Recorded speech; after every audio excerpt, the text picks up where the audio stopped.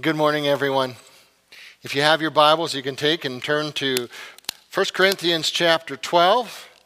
And since Darren said to light a scented candle, I'm going to do the same thing. I can do this when no one's here because there's no one here with scent allergies. So, awesome. Let's just do that. 1 Corinthians chapter 12, verse 31. I like to do things the best way possible. It's just part of my makeup, part of the way that I am. No sense doing something poorly. If something is worth doing, it's worth doing well. That's how I feel pretty much about everything. Ecclesiastes 9:10 says, whatever you do, do it well. For when you go to the grave, there'll be no work or planning or knowledge or wisdom. Do things the best way possible. I like to optimize, strategize, legitimize. Yeah, sometimes it's a little bit of laziness. There is no point in doing unnecessary labor. I try to figure out the best way possible, the most efficient way. When I used to work in a sawmill as a young man, I tried to figure out the best way to run every machine, the stacker, the planer, even stacking strips. I tried to figure out how to do that the most efficient way possible, especially so that you wouldn't catch carpal tunnel syndrome while stacking strips. When I worked at Schmidtke Millwork, running the vacuum press, making white vinyl kitchen doors, I managed to optimize the whole production to the point that I was 190% more efficient than the previous guys. Twice as fast. Yeah. I like to do things the best way possible. Elaine and I had this running discussion back when we lived in Osler, just north of Saskatoon. Her family lives in southeastern Manitoba, and so we had to figure out the best way to get there. Now, if you're familiar with it, there's two different ways to get to Manitoba from Saskatoon. You either go and take the Yellowhead all the way east until it drops down to hit the number 1 at Brandon, Manitoba, or you drive down to Regina, you grab the number 1 there and go east from there. So we had to figure out which one of those two routes was the best route possible. Now, the Yellowhead route, it's about 50 kilometers shorter. So it's shorter. The number 1 route, you can drive a little faster because it's a double-lane highway. Traffic is sometimes a little better. But if you take the number 1 through Regina, you have to go through Regina, right? And you know how I feel about Regina. But if you take the Yellowhead, then you might get stopped by the train when the train drops the tracks, and that's often 10 minutes. So figuring out the best route was always a challenge, but figuring out the best way as a family with young kids in a minivan, man, there was only one best way to travel. You leave right about supper time, stop in Saskatoon for dinner, fill them up with food, give them a Gravol to knock them out, and drive through the night. 10 hours. They're asleep in the back. No one's fighting. Are we there yet? No, Elaine's asleep in the passenger seat, and it's just me and my thoughts. Traffic is light and it's dark outside and life is a highway. I want to drive it all night long. That's just the best way as far as I'm concerned. And as a young man, it seemed to me there was all sorts of different ways to live this life. As a human, what is the best way to live the life that we have been given, the 60, 70, 80 years, whatever we're given here on earth? What's the best way? I grew up in a small town in northern BC, a very rough town, and I watched so many friends and other young people just shipwreck their lives. Alcohol and drugs, that's just not the best way. It's a prison sentence. Make good choices. Learn to be kind to others. Be a friend. Choose forgiveness. Control your temper. I started to figure a lot of this out as a young man. Read books, scriptures from other religions even. And as I experimented, as I looked, as I asked God to show me the best way, it just seemed to me like Christianity. Following Jesus, the Son of God, and obeying his scripture, it was the best way to live this life. Love, joy, peace, patience, kindness. You know the thing. You know the thing, right? Yeah, the best way. We're starting a new sermon series on marriage. Is there a best way to do marriage? Is there things that we can apply to every single marriage to make it better? Is there something that all of us can learn about marriage? The best way to have a marriage, the way to have the best marriage possible. When it comes to marriage, Is there a best way? Is there something that all of us, with the Holy Spirit filling us, could apply to our marriages to make them better? When it comes to one of the most important relationships in our lives, is there a best way? Well, yeah, actually there is.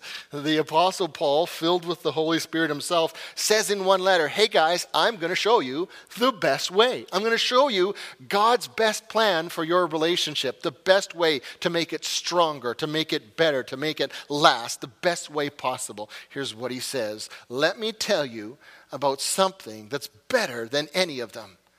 Let me tell you about something that is better than everything else. The Berean Bible says, I now show you a more surpassing way. In the NIV it says, and yet I will show you a most excellent way. Most excellent. Party on, Bill and Ted. Excellent. Yeah. Sorry, all my jokes are from the 80s. King James Version, and now I show unto thee the most excellent way. You see, it is really important that we learn this. Because there's one thing that is true of every single marriage out there. And it is that marriage is difficult. Marriage is difficult. At times, really, really difficult. In 1611, back when the King James Version was first published, marriage was difficult for them in those days. In AD 60, when the apostles and the disciples were planning churches and preaching about Jesus, marriage was hard for them. Even the best marriages. And sometimes in our marriages, we agonize. We do. And sometimes we find ourselves looking back and wondering if we made the right choice, if we chose the right partner. Sometimes we wonder if we can make this marriage of ours last, if we can live with this person another day or another week. We do. And for those of you who are in the thick of it right now, I want to just take a moment to encourage you. I want a moment to just say to you, well done thus far. Continue to fight for your marriage. It's worth it. I don't understand what's eating away at your marriage. I don't understand all the dynamics that are going on with you and your spouse, but I understand the desire to run. I understand that. And I understand the courage that it takes to stick it out and to work it out. The courage that it takes not to run. To have the fights that lead back to trust. To have and to hold from this day forward until death parts us. Marriage is hard.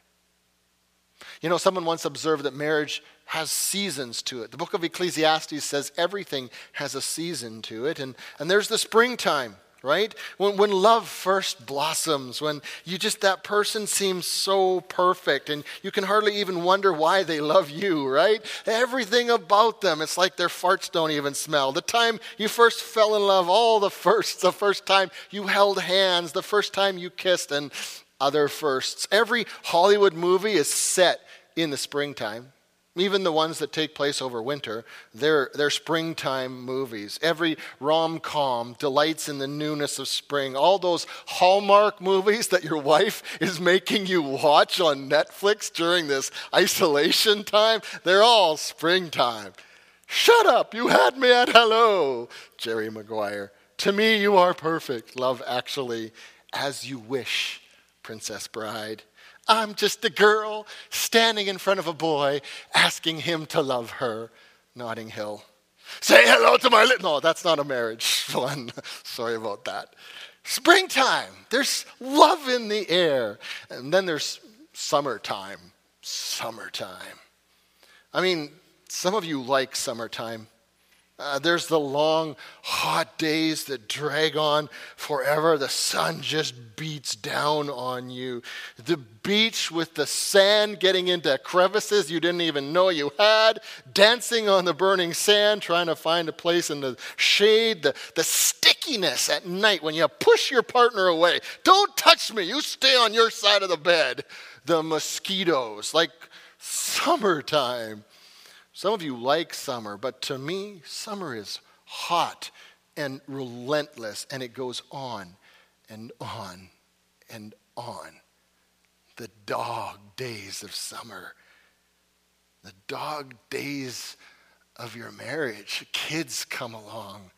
And there's diapers and bottles and midnight feedings. And then they get old enough to go to school. And there's all the schoolwork and homework. And then you start getting involved in all of their activities, the after-school activities, the sports and the clubs. And you become a taxi driver. Life gets so busy during the summertime of your marriage. You're working on your career. You're trying to make enough money to pay for it all. Buying a home, having a mortgage. Sometimes it feels in the middle of all of this that you and your spouse have simply become co-workers, right? You're just shoulder to shoulder working. Let's just partner up and get through this until the kids are out of the house. You do that stuff, I'll do this stuff. We'll divide up, we'll divide and conquer. We'll work together, we'll get it done. Try and get to the weekend so that we can spend Saturday and Sunday working on house stuff. And then Monday comes along and we work on our career again. Monday to Friday, Saturday and Sunday. And we just repeat that. Lather, rinse, repeat it over and over and over and over and over and over again until death starts to feel like a welcome release.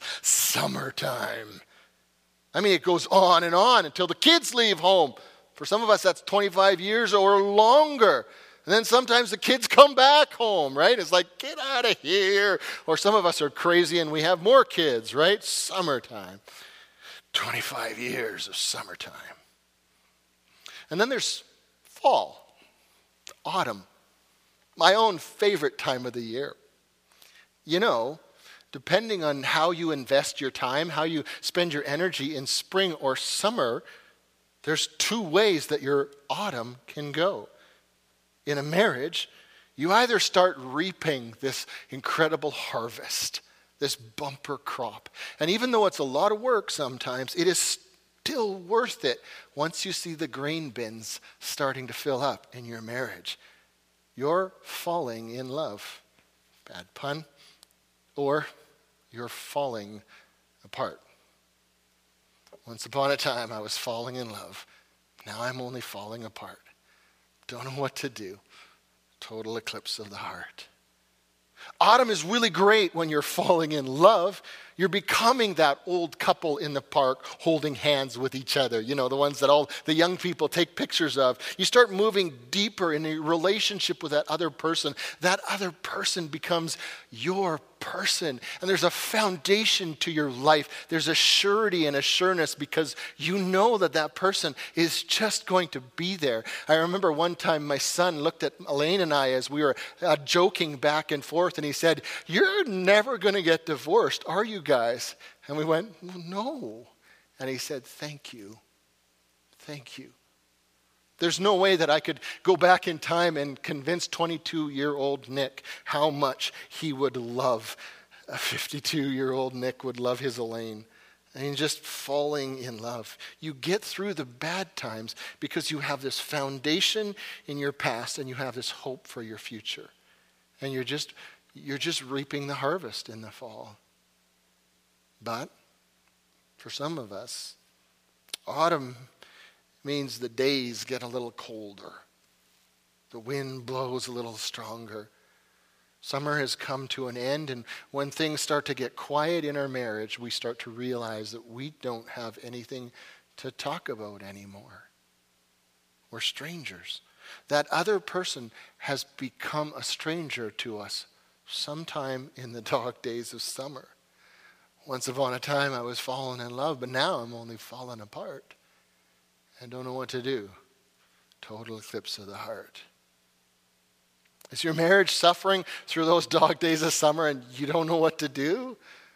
Scripture tells us, let me show you a way that is better than everything else. 1 Corinthians 12, verse 31. So I'm going to show you this morning the best way, regardless of the season of your marriage, whether you're still in the spring and life is incredible, or you're in the summer and it's busy, or you're in the fall and you're falling in love or falling apart. I'm going to show you the best way. Even if your marriage is ended and there's just this tiny little hope that one day you might get back together, or maybe you failed at a first marriage and that's just over and you're just hoping that maybe there'll be something for you in the future. The next one will be better. I want to share with you the best way This better way, regardless of where your marriage is at. And if you put this into practice, if you allow the Holy Spirit's presence in your life to empower you to obey, if you follow this, then your marriage will be better tomorrow than it is today. The best way. 1 Corinthians chapter 12, verse 31, and going into chapter 13. First, however, let me tell you about something that's better than any of them. If I could speak all the languages of the earth and of all the angels, and yet I didn't love others, I would simply be a noisy gong or a clanging cymbal.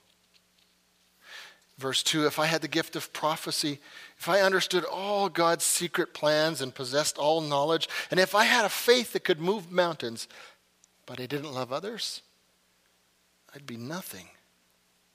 Verse 3, if I gave everything I had away to the poor and even sacrificed my own body, I could boast about it. But if I didn't love others, I would have gained nothing. Verse 4, love is patient and kind. Love is not jealous or boastful or proud or rude. It doesn't demand its own way. It's not irritable. It keeps no record of being wronged. It doesn't rejoice with injustice, but rejoices whenever truth wins out. Love never gives up, never loses faith, is always hopeful, and endures through every circumstance. Verse 8, prophecy and speaking in unknown languages and special knowledge will all become useless. But love lasts forever. The word of the Lord.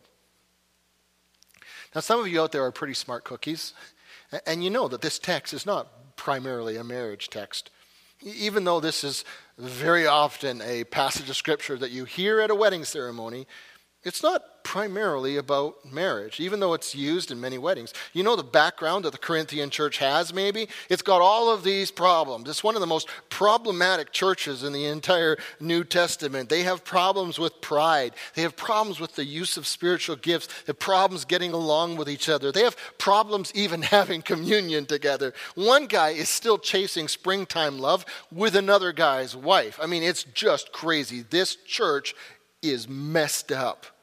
And so Paul outlines and writes this long letter to them, and he's outlining the best response to sin and the best way to be a church, and he outlines all of these things, and then he says, but now I want to show you the best way of all, the best way to live your lives together. So it's not primarily a marriage text, but it is a relationship text. It's about relating to each other, and that's actually really great, because even if you're not married, you can still apply this into your life. You can listen to a marriage sermon and even a marriage series, even if you're not married yourself, and you can learn the best way to improve any relationship at all. Your boss, your teacher, that one person at school that you don't miss, your coach, your brother or your sister who drive you crazy, your annoying coworker, right? I want you to take a moment right now and just close your eyes and just ask God. Say, Holy Spirit, you're here. In the next little bit, just bring one person to my attention. Just bring them to my mind. God, who do you want me to be thinking about right now? What relationship do I have right now that you want me to improve? That you want me to bring Christ in? What relationship do I have right now where there needs to be more compassion? Love each other. Sounds so simple, doesn't it? But the best way is love. The best life is to love.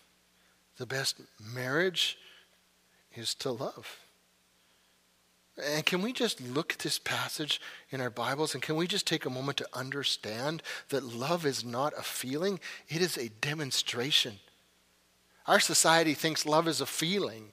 It's something that we have, an emotion that we have, like indigestion. In fact, we even say that sometimes, right? I have feelings for you. I have feelings for you.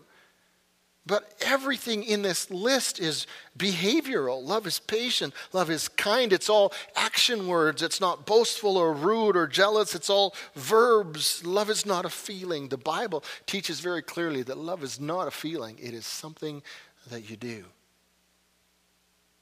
And when you think about it, God models that kind of love for us. Romans 5:8 says, God demonstrated his great love for us by sending Christ to die for us while we were still sinners. What an incredible thing for a perfect, holy, pure, amazing God of the universe to do. He loved you so much that while you were still alienated from him, when you were running away from him before you even knew who he was, he said, I'm going to show you my love in the most profound and deep way possible. I am going to take that which is most pure and precious to me, my son, and I'm going to give him to you. While you were still his enemy, God demonstrated his love for you. And Jesus did the same thing. Pastor Darren read from John 14 and John 15, and we talked about that a little bit. But in John chapter 13, same evening, Jesus says this. It says in Bible, John 13, before the Passover celebration, Jesus knew that his hour had come to leave this world and return to his Father. And so now he showed his disciples the extent of his love. That passage is followed by Jesus washing the feet of his disciples, and a demonstration of love. And then, of course, that passage leads us to the cross, a demonstration of Jesus' love. The cross is the ultimate act of love, where the King of the universe, Jesus, gave up everything. He gave up his glory. He gave up his position. He gave up everything in order to demonstrate in a real and practical way what love looks like. He volunteers for your punishment. He takes your sin. He dies your death. And he offers you forgiveness and mercy. Not condemnation and righteous indignation, although he's perfect. He could have done that, but no. He offers you hope and absolution and salvation. He offers you love. Practical and tangible love. Now, maybe you've come to know me a little bit in the last 3 years that I've been pastoring here. Maybe you know a little bit about me and you're starting to realize that one of the things about Pastor Nick is that he has pretty strong feelings about country music, okay? Torturing cats on a hot tin roof in the middle of a thunderstorm. Country music, okay? So knowing that background and knowing that's how I feel about country music, let me say this. One of the most profound love songs was a country song. One of the most profound love songs that I've ever heard was a country song. Sorry, Elaine, I hope you still love me. I just want to remind you that you promised for better or for worse. So yes, a country song. And I want to read you just the last little bit of it. It goes like this. I remember well the day we wed. I can see that picture in my head. Love isn't just those words we said. It's something that we do. There's no request, too big or small. We give ourselves, we give our all. Love isn't someplace that we fall. It's something that we do. Clint Black was onto something there, because that's exactly what your Bibles say. Love isn't someplace that you fall. It's something that you do. And our text for the next few weeks is so practical. It gives us all these beautiful pictures of what demonstrated love looks like. And I believe that if you take this text and in the power of the Holy Spirit in your life, you start applying it, you start obeying it, you start doing it, your marriage will be better. And if you're not married, well, that relationship that God nudged you about just a few moments ago, if you start doing love in that relationship, it'll get better. I believe it. God settles it, and then he models it. Then he says that he wants to do it through me, through you. He wants to love other people through you and I. So I always want to apply God's word to my own life first before I'd apply it to you guys, or so before I start to preach it. And so I'm going through 1 Corinthians 13, and I'm kind of looking at this list of all these things that love is, and I'm studying each one carefully. And I'm going through the list, and I say, okay, well, Lord, I want to change. I want to become better at this myself. So I'm going to read this list, God, and as I get to whatever one you think that I need to work on, if there's something on this list that you want me to work on, just stop me right there, okay? So I start to read the list, and I get to the first one, love is patient, and God says, okay, stop. No, I don't have time for this. Patience. Oh, goodness.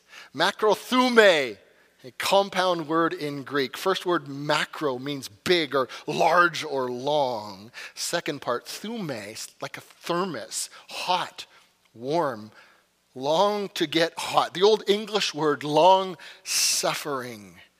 Love is slow to get angry. It takes a long time to lose your temper. Macrothume. Love is long suffering. Love is patient.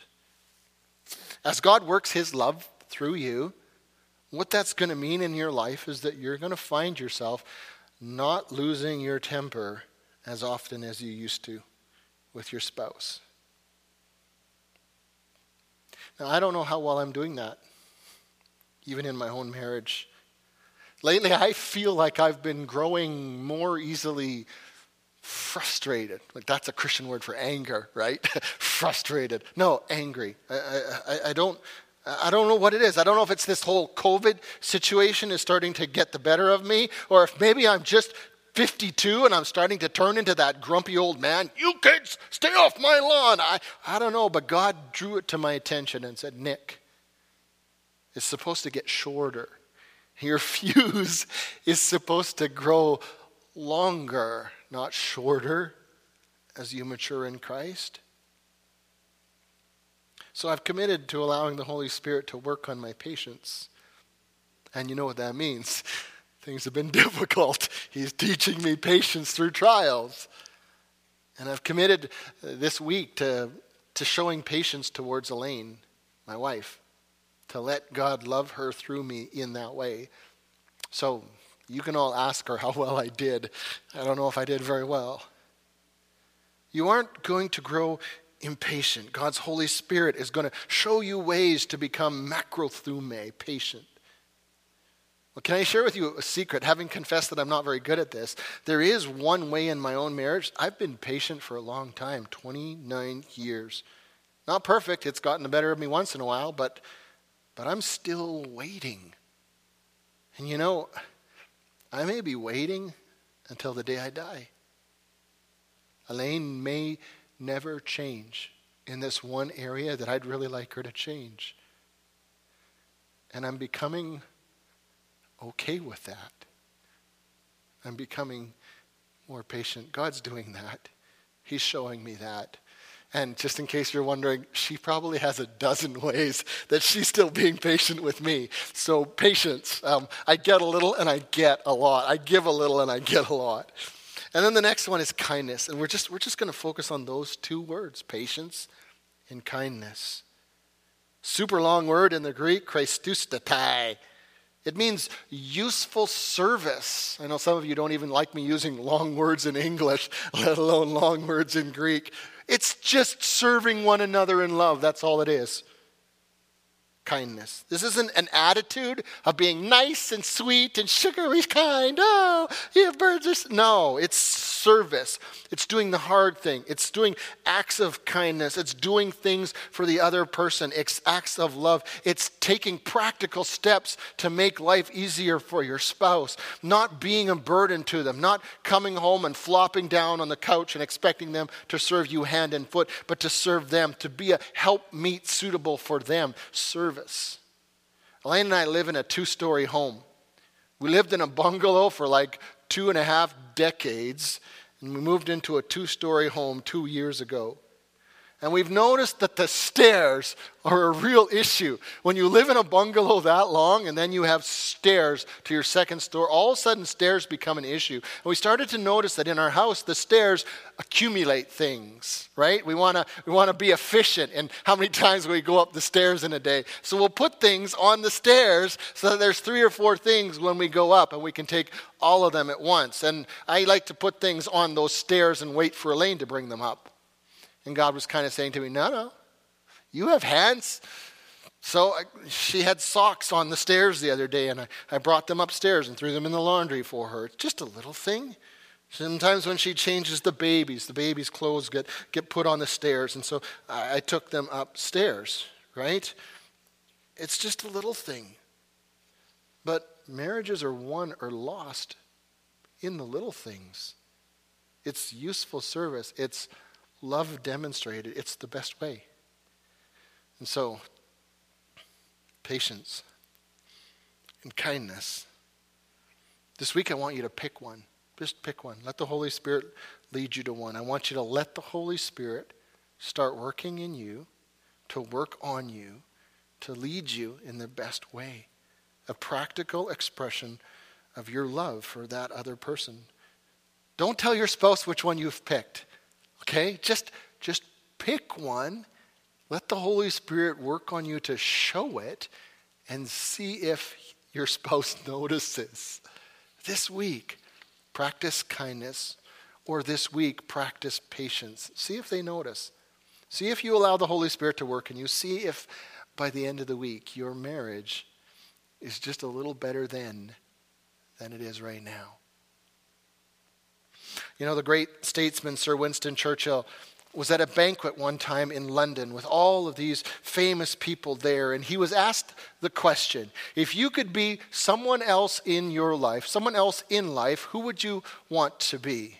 Confucius, Aristotle, King Solomon, what great man of history would you like to be? And in front of all the dignitaries and heads of state gathered there, Sir Winston Churchill gave this incredible answer. He said, if I could not be who I am, then I know the person that I would most like to be.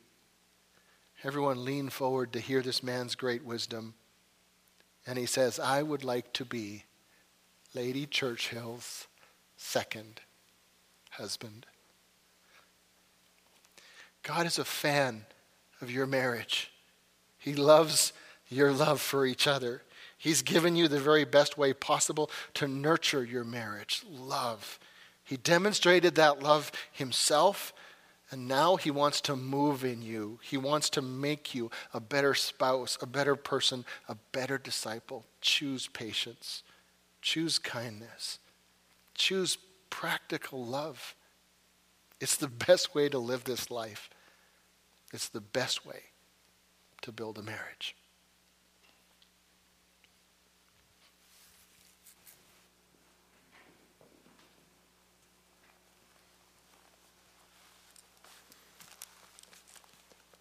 In the words of the greatest country song ever written by King George, I think this is how love goes. Check yes or no. You choose. You choose. But it's intentional, isn't it? To stay connected. It's intentional. I love that. I'm already thinking about my own life because I become complacent. But I need to choose. We all need to. Love, patience, but if you don't choose, if you're simply co-workers, that's exactly what you'll remain, co-workers. You have to choose to stay connected to God, choose to stay plugged into the vine, choose to bear spiritual fruit by being connected to the Holy Spirit. It's a choice. If you don't, the relationship dies. You choose. And I can't do that for you. We can provide you online church services, and we can email you prayer requests, and we can try, but you choose. We can give you biblical advice on how to take care of your spouse, but you choose. We can't come to your house and improve your marriage for you. That's up to you to invest in your spouse, to love them the way that Jesus would love them. So as I pray for you and for my own marriage, and as we close our service, don't just turn this off and go eat lunch and consider this another one of the good sermons you've enjoyed. Follow this up. Choose which one you'll do. Patience, kindness, and see it through. And maybe ask your friend, your spouse, whoever you're going to participate in this with, ask them if they're going to pick one too. And then at the end of the week, hold each other accountable. See if you did it. See if you were kind. See if you were patient.